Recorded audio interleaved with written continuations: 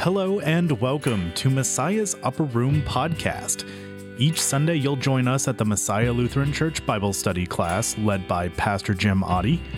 Due to a few technical difficulties this past Sunday, we were unable to capture the entire Bible study class session. However, to keep our weekly commitment to you as we go through this series, I sat down with Pastor Oddie to discuss what the teachings of Jesus had in store for us this week. Enjoy.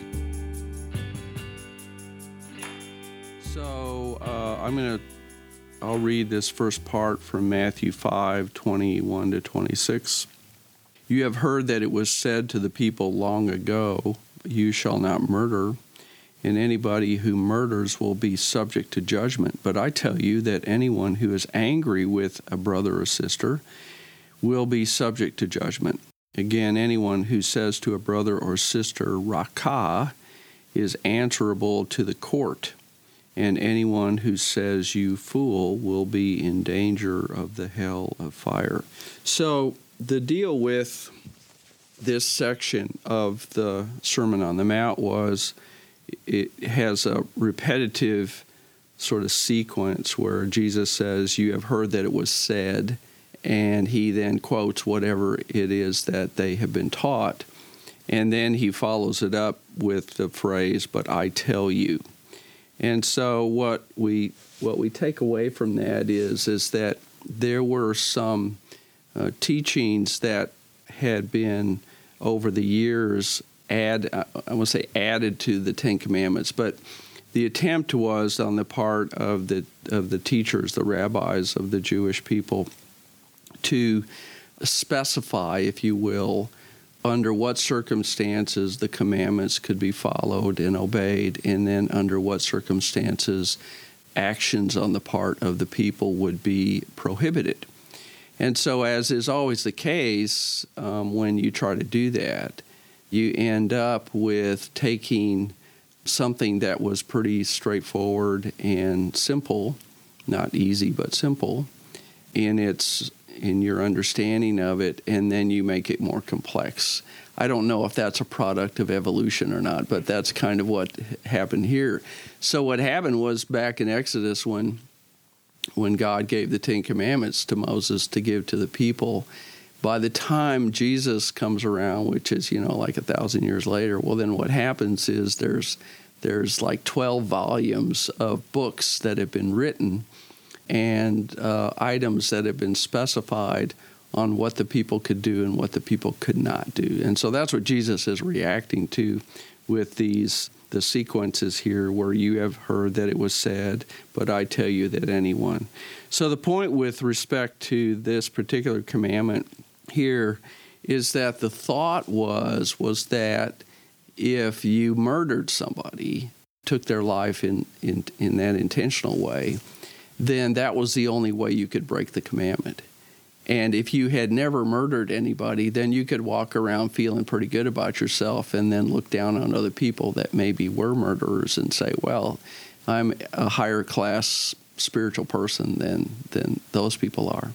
And so what Jesus is pointing out here is that there are lots of different ways to kill somebody. You can kill somebody certainly by taking their physical life, but you can also harm somebody by what you think and what you say, and not just limit it to what you do. So he says here that if you're angry with your brother or sister, now the word anger there is not that sort of flash in the pan moment when somebody steps on your toes and then you might say a bad word, or you might say something mean, or have some like dirty thought or something about their demise. It isn't that isn't what he's talking about. He's really talking here more about maybe a simmering rage kind of idea that certainly can manifest itself as a harmful action that you do to somebody, and in some cases it does lead to physical murder. But it's that sort of idea that I'm going to hold on to my anger, I'm going to hold on to this grudge that I have, and if that sort of thing is allowed, if we allow it to fester, then oftentimes it does result in some sort of destructive act toward the other person. And what most people fail to realize is that the longer you hang on to that sort of thing, you're harming yourself as well. So there's some really good wisdom here behind what Jesus is talking about with respect to anger. Then he says, if anybody says to the brother or sister, rakah, what rakah was an insult. It means the idea that it's not specific to any one word, but it's the idea that you have a very contemptuous tone of voice. So one of the things I've noticed, because I wouldn't say that I'm totally immersed in social media, but Facebook probably is the primary way that I connect with people in terms of, at least on the internet.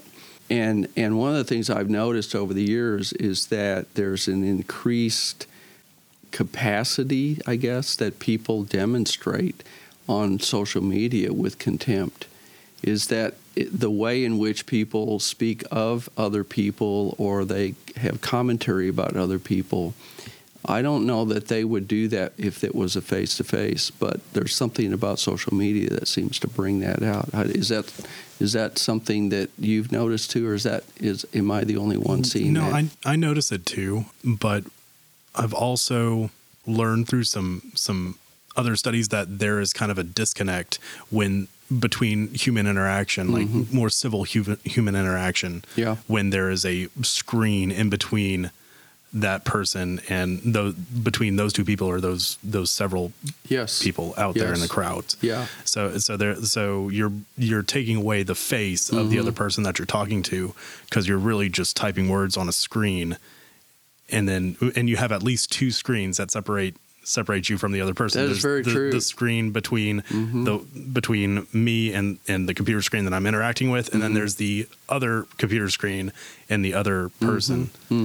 So you have at least two screens between each person. Yeah, I've been wondering about that too. Why if it would make a difference if there was like a little screen on your screen that had the person's face while you're typing, basically.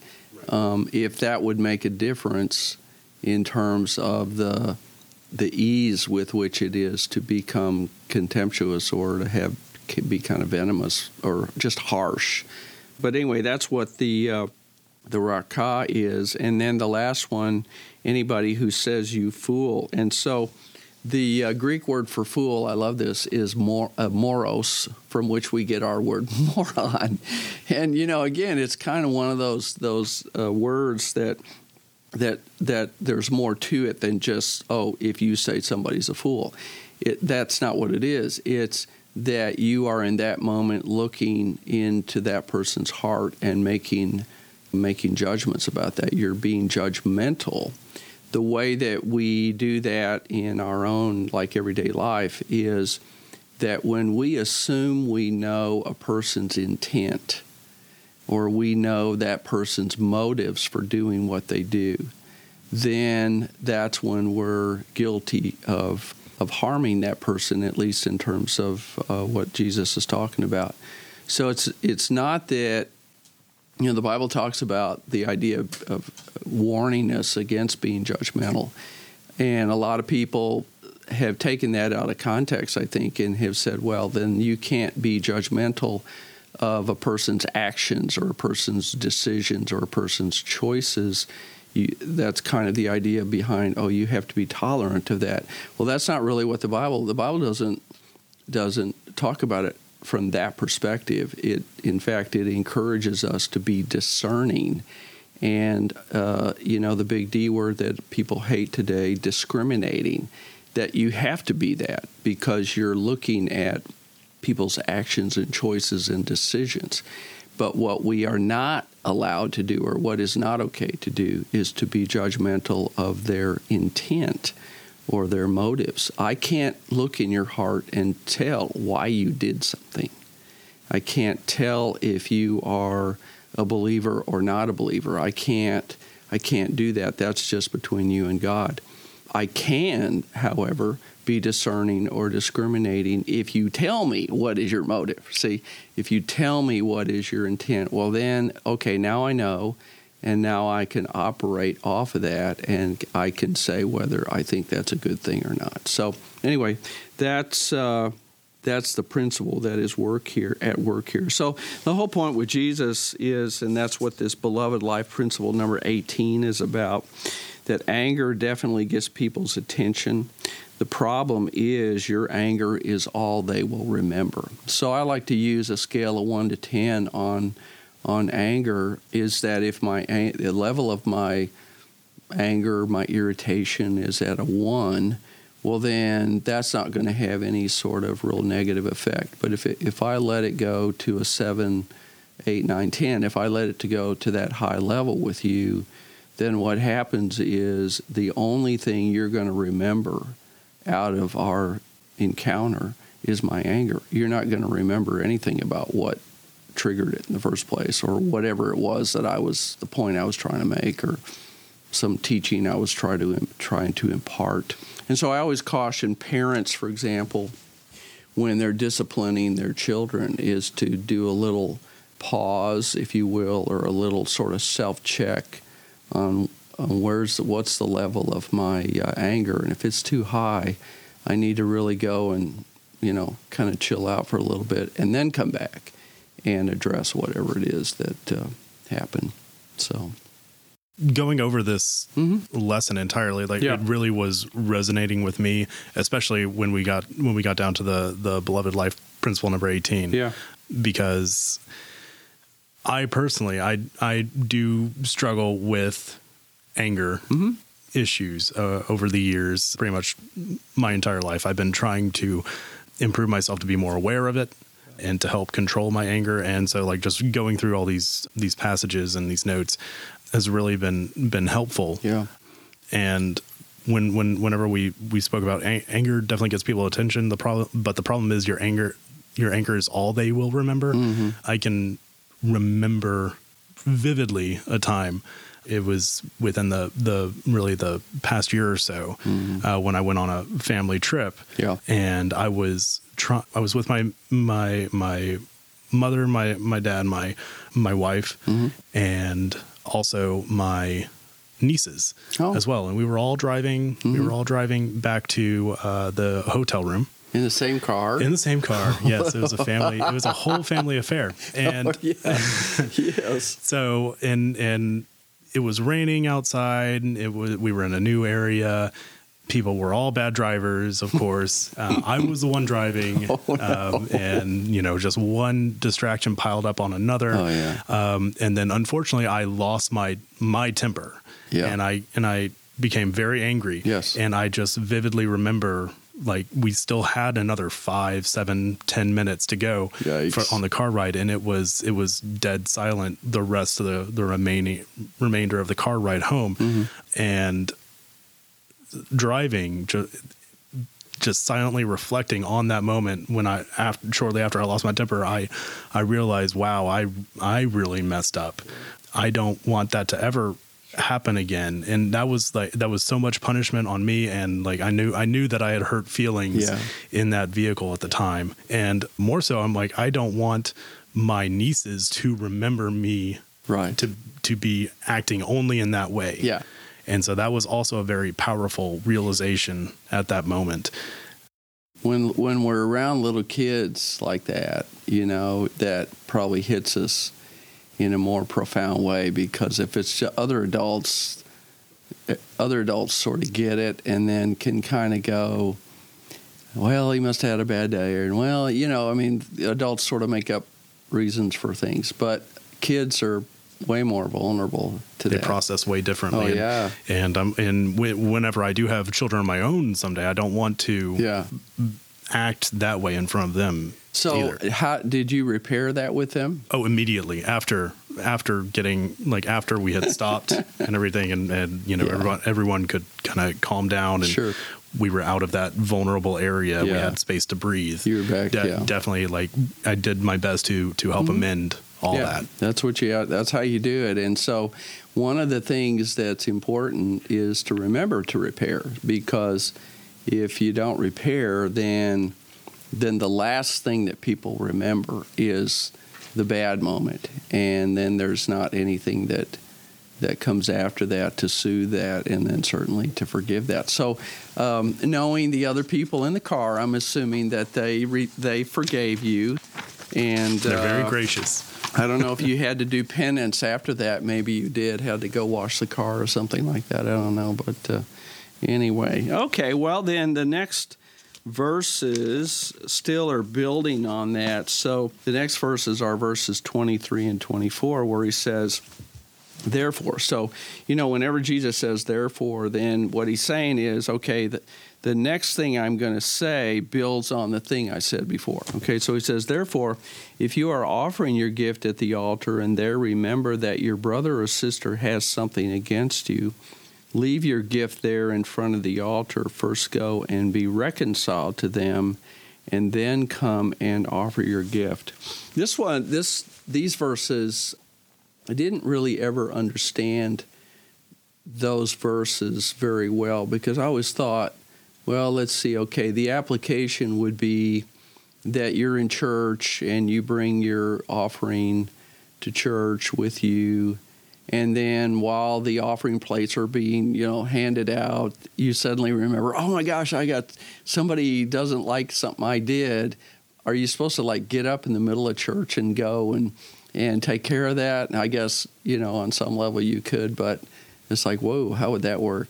So anyway, when I was doing research on this, what I found out was that in Jesus' day, people would bring their sacrificial offerings to the temple or to the synagogue, and they would hand it to the priest. And then what would happen is the priest then would take the offering and take it into the area where the offerings were deposited, so to speak.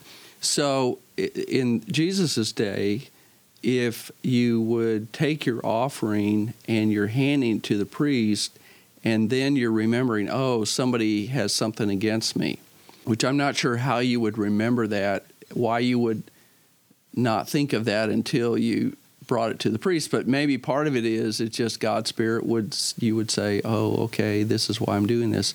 The other reason is because part of the gift giving in those days, particularly if it was an offering of sacrifice, involved thinking about your relationships with other people. And so if you were in fact bringing a gift for that reason, well, then that would be on your mind. And it's kind of interesting here because the emphasis is, in this case, you are the offender instead of the offended. That's what he says. If you remember that your brother or sister has something against you, well, then that means they are the victim of something you did, and as opposed to the idea that you are the victim of somebody else. There's a reason they're holding something against you. That is correct. But notice where the impetus is. The impetus is not on them coming to you to deal with it. The emphasis is on you go to them. And in fact, you go to them and work toward reconciliation, then come back. And in the meanwhile, the priest has held the gift. He's probably put it over in the cloakroom somewhere with your name on it so that it's remembered.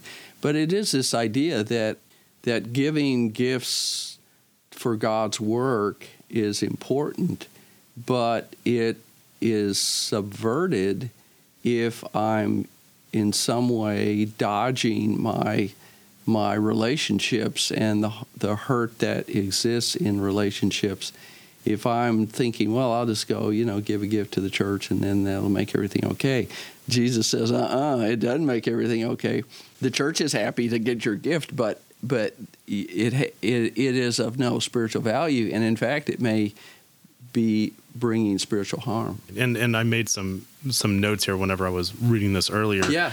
The idea that came to me was Jesus here is kind of saying, you need to practice, like put your actions into practice, walk your talk in a way. Yes. Like you're wanting to reconcile with God, but those gifts, those sacrifices that you're making aren't going to mean much to God if you're not reconciling with the people that you hurt in the first place. That's so you correct. need to reconcile with others as you want to reconcile with God. Yeah, I've often thought about it and I wonder why this is, because I'm thinking about your story that you told earlier about, everybody being in the car. I don't know what it is about Christians being in the car, but more people have arguments and fights in the car with like family, and then you're on your way and you're trying to find the place. Well, I can't tell you how many times people have told me this, and I'm even thinking back to my own childhood upbringing, how many fights took place in the car on the way to church. And then we all get to church, and it's like, everybody is like pretending they're really happy with each other and smiling, and they're really still fuming, with each other. Doesn't even take that long to get into a fight in the car. I know. It's amazing. Would almost have like a stopwatch going every time I took a family trip when I was a child. Like, yes. Oh, okay, there goes mom and dad arguing again. Well, and it's also just, we're usually a bunch of moving bodies being compressed into a tiny area. And at least for me, when I grew up, we didn't have any air conditioning in the car. So, that was like torture. Elevated heat can like cause your temper to become shortened. Yes, that's right. And nobody had any DVDs to play in the car or anything like that. And driving's already stressful enough, especially for the driver. Yes, that's right. And depending on who is driving, it can be stressful for the passenger. Well, and especially if you have a bunch of backseat drivers who are more than happy to tell you you should have turned left instead of turning right. And what's the matter with you, and that sort of thing. So, and you're trapped. I mean, what are you going to do? How do you escape the car? So all those things are what Jesus is really talking about there. That the importance of attempting to be reconciled. The harder task of reconciliation is that it does not just involve forgiveness. It also involves working together and to restore trust. There is a difference between the way the Bible talks about forgiveness, that I can forgive you in my heart, which may or may not involve you and I doing a face-to-face. But if we're going to do reconciliation, well, then now it's face-to-face, and we certainly have opportunity to talk about forgiving each other. But then we also have to figure out, how do we handle this situation better so that we can build on trust and create a better working relationship or marriage or whatever it is that is affected. So that's the idea then at the bottom of page 2, where I talked about the idea of a reconciliation sequence, is that you graciously go to the other person, you make the attempt in a wholehearted way. So in other words, you do it with humility, not going into with that person and say, well, yeah, I did all this, but here's why I did it, and basically it's your fault. And then you talk it through. And what I've learned is that in some situations with some individuals, maybe where there's a long history of difficulty between them, that sometimes you actually have to involve a third party to help facilitate that reconciliation process. But, okay, you take your best shot at it, and whether that person is receptive or not, sometimes it takes 2 or 3 times to do that. But then the idea Jesus says is, okay, then you can come back to the church or come back to where you left your gift, and then give the gift and feel good about your the effort that you made, even if the results aren't always what you want. The trick is that after you've done that, you have to treat the person differently. You have to treat them still with kindness and treat them with a respect as one whom you have forgiven, or one from whom you've asked for forgiveness, whether they granted that or not. And sometimes that's a harder thing to do. You've asked for forgiveness. You've admitted where you messed up, and then they, on their part, have decided that they're going to hang on to that or hold it over your head or or do some, other way to keep it. At that point, reconciliation may require you to distance yourself just a little bit from that person, give some space to that. But again, the beloved life principle there is how you feel about the other person is not the primary motive to reconcile. It is rather how God treats you. So see that at the end of the day, the reason why we reconcile and the power behind it is not, I'm going to go reconcile with that person because I just know I'd feel better after I do it, or something like that. You may end up feeling better, but the reason for doing it is because that's what God does for us. So that becomes the motive. Plus, in your case, you want to get in the car with them again sometime and go somewhere. If I could ask a quick question. Sure. We're called to go and reconcile with someone that we've wronged. What about in some instance the person we're trying to reconcile with, they may have considered what action we've taken against them to be unforgivable in a way, or they have a very hard time forgiving you, even though you in your heart are remorseful about it and really do seek forgiveness. After you do everything in your power to attempt to reconcile, but the other person will still not forgive you. Where do we go from there? Are we still not? We continue to try and get that reconciliation completed. Yeah. But does that mean that we are not in correct alignment? We are still not in correct alignment with God if that other person can't forgive us? No, because the answer is no.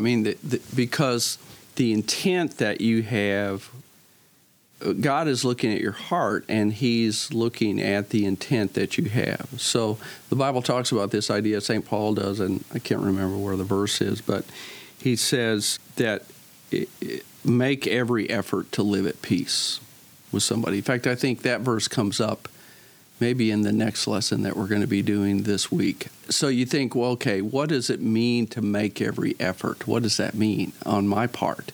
And how do I do that if the other person doesn't seem to be making any effort to reconcile? I think that sometimes, again, that's where a third party can be helpful, because there either is some history that person has with you, and maybe this is the latest installment of the damage to the relationship, and that person is thinking, well, I don't think I can forgive you because I'm pretty sure you're going to do it again because you've done it 20 times before. Okay, that's possible that's what's really going on. Sometimes people confuse trust with forgiveness and think that they're the same when they're in fact not the same. So forgiveness is always something that we do because God in Christ has forgiven us. So the motive behind forgiving is really based on our gratitude for what God has already done for us. So that makes forgiveness unconditional. It's not where you have to earn my forgiveness, as if you could. Nobody can earn anybody's forgiveness. It's just that's why we point to God rather than point to each other as the reason to forgive. So forgiveness is like love. It's unconditional. We love because Christ loved us. We forgive because God forgave us in Christ. Trust is entirely different. Trust is totally earned. And so trust is based on the trustworthy behavior. If I say, Phil, I'm going to trust you that this recording will be done well and that the content will be handled respectfully. Okay, I trust that you'll do that. Well, then you, week after week, you live up to that trust. Well, then what that means is that I will trust you with a lot, because what we say here goes out to wherever it goes, and it doesn't get manipulated in some way that is going to be self-serving for Phil Casper and not for me or for the church or for God. See, so you earn over time a high level of trust, which is related to forgiveness, but it's conditional rather than unconditional. So kind of the way that works is with other people is that sometimes people confuse trust with forgiveness, and they say, well, I could just never forgive him for that. He's done that 20 times, and I just know he's going to do it again, and so I could never forgive him. Well, I think the real issue is that you can forgive him, but maybe you can't trust him. See? And to be sure, I mean, the reality is it is much harder to forgive somebody when you don't trust them, when you've been burned by them, and then you have gone to them and said, hey, what you did hurt me, or what you did disrespected me, and then their response is, well, I had every right to do that. See, well then, okay, I guess I'm going to work at forgiving you, but I assure you I won't be trusting you. And that's kind of how that works in relationships. So again, sometimes people confuse the two, and that's why they don't forgive. Sometimes there's a history there that they can't forgive.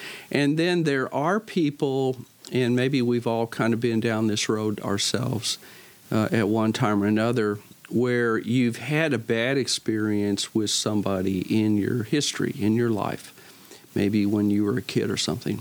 And then later in life, as an adult, you have another experience with somebody and it seems eerily similar to what you went through when you were a kid. And it was a bad thing. So this happens sometimes with people that were abused as kids, is that later in life they have some other experience with an adult that seems almost like the same thing, even if it's not. And it triggers all the old stuff. And so then they say, oh, I could never forgive or trust. And it doesn't have anything to do with the person in the present. It's that the present situation triggered stuff from the past. So again, those are all situations I have found where if people are open to the idea of a third party, and sometimes I get asked to be that third party, and I'm able to do that, then that's what it takes. It takes somebody to help somebody else sort of sort that out. The bottom line with forgiveness is that, or with reconciliation and forgiveness, is that if you and I have something between us and we fail to reconcile, it is very likely that will affect both of us. If you and I have something between us and I fail to forgive, that may not affect you. My failure to forgive may not affect you, but it'll really affect me. So good. I'm glad that. So did your family say never again will we let you drive? Or no, they still trust me to drive. Oh, see, trust is still high. Yes. That's good, Bill. That's the trust is still there. Yes. Well, then the last section of Scripture for this lesson was verses 25 to 26, where Jesus says, "Settle matters quickly with your adversary who's taking you to court. Do it while you are still together on the way, or your adversary may hand you over to the judge, and the judge may hand you over to the officer, and you may be thrown into prison. Truly, I tell you, you will not get out until you have paid the last penny." So I really looked at this as there's certainly always spiritual value to this, but I was really looking at this more from a very practical perspective, that if you have, and in this case, the context would be someone owing money to somebody else is basically what that is. And so the idea is if you owe money to an individual, or if you owe money to the IRS, or if you owe money to whatever, the government, then deal with it. Don't procrastinate it. Don't put it off. Don't get letters in the mail and bury them thinking, oh, it's going to go away. I'll just shut my eyes to it. It'll only make it worse. It only makes it worse. That's right. And so that's what he's saying. Settle matters quickly. Because the idea of it is that if you procrastinate, then you're giving in to the fear of whatever you think will happen. And the reality is when we give in to fear, that actually is a multiplier that makes things worse. And so, take care of it. And maybe if you take care of it on the early end or the front end, it'll actually go better for you. And that was really what I was pointing out here. And the main takeaway that I took from this passage, thinking on it more on a, I guess, a grander scale, is that you don't want to wait too long to reconcile with the person while you're both still alive on this earth. Oh, that's good. And that you're both alive, because if you don't reconcile with the person and they depart, then they may still hold that grudge or whatever, or testify in a way against you, against the supreme judge, God, on the final day. Oh, I can see where you're going with this, Phil. Yes, we're all standing at the pearly gates, right? And you're standing there and you're thinking, I don't know, Peter, if we should let this guy in because here's the 10 things he did. Well, the good news is that Jesus will stand there, and if you have your list, Jesus' list is 20 times longer. So, Phil, just remember that. Oh, yeah. And then he says, but I love you and I forgive you. But to think of it from that reconciliation perspective is also true. And I hadn't even thought about that till you said that, is that if you have a dispute with your neighbor, or if you have an issue that needs to be addressed or something, the longer you put it off, the angrier that other person gets. And all of a sudden what started out as a little like 3-level irritation now goes to a 9 or a 10. And sometimes it truly is that this happens, is where you'll have a dispute, let's say between two neighbors, like, oh, you built your fence on one, foot of my lawn or something. And the other neighbor goes, he's just making a big deal about nothing. I'm not even going to say anything. Well, then if it goes on, the next thing you know, it turns into a lawsuit.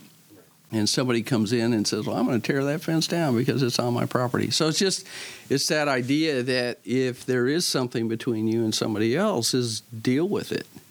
Don't act as if it's not a big deal and then you don't address it, or you're somehow immune to addressing it. Well, then it's going to get worse. And how many times have you heard, like in hindsight, somebody say, if you'd only come to me about this sooner and told me about this sooner.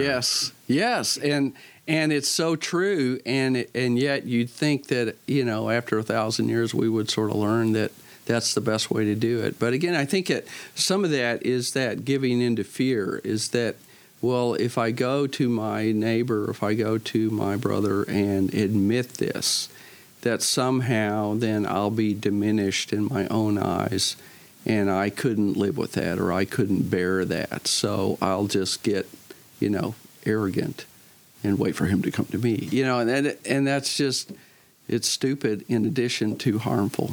So, well, let's go ahead and close with prayer. So, Father, we thank you for the time that Phil and I can talk these things through, and look forward to next Sunday, kind of in front of the bigger group. But this is so rich and such a great way to kind of talk through your word. Thank you for the folks that are hearing this, and pray that this will be a blessing to them, and look forward to next week as well. So we pray that in Jesus' name. Amen.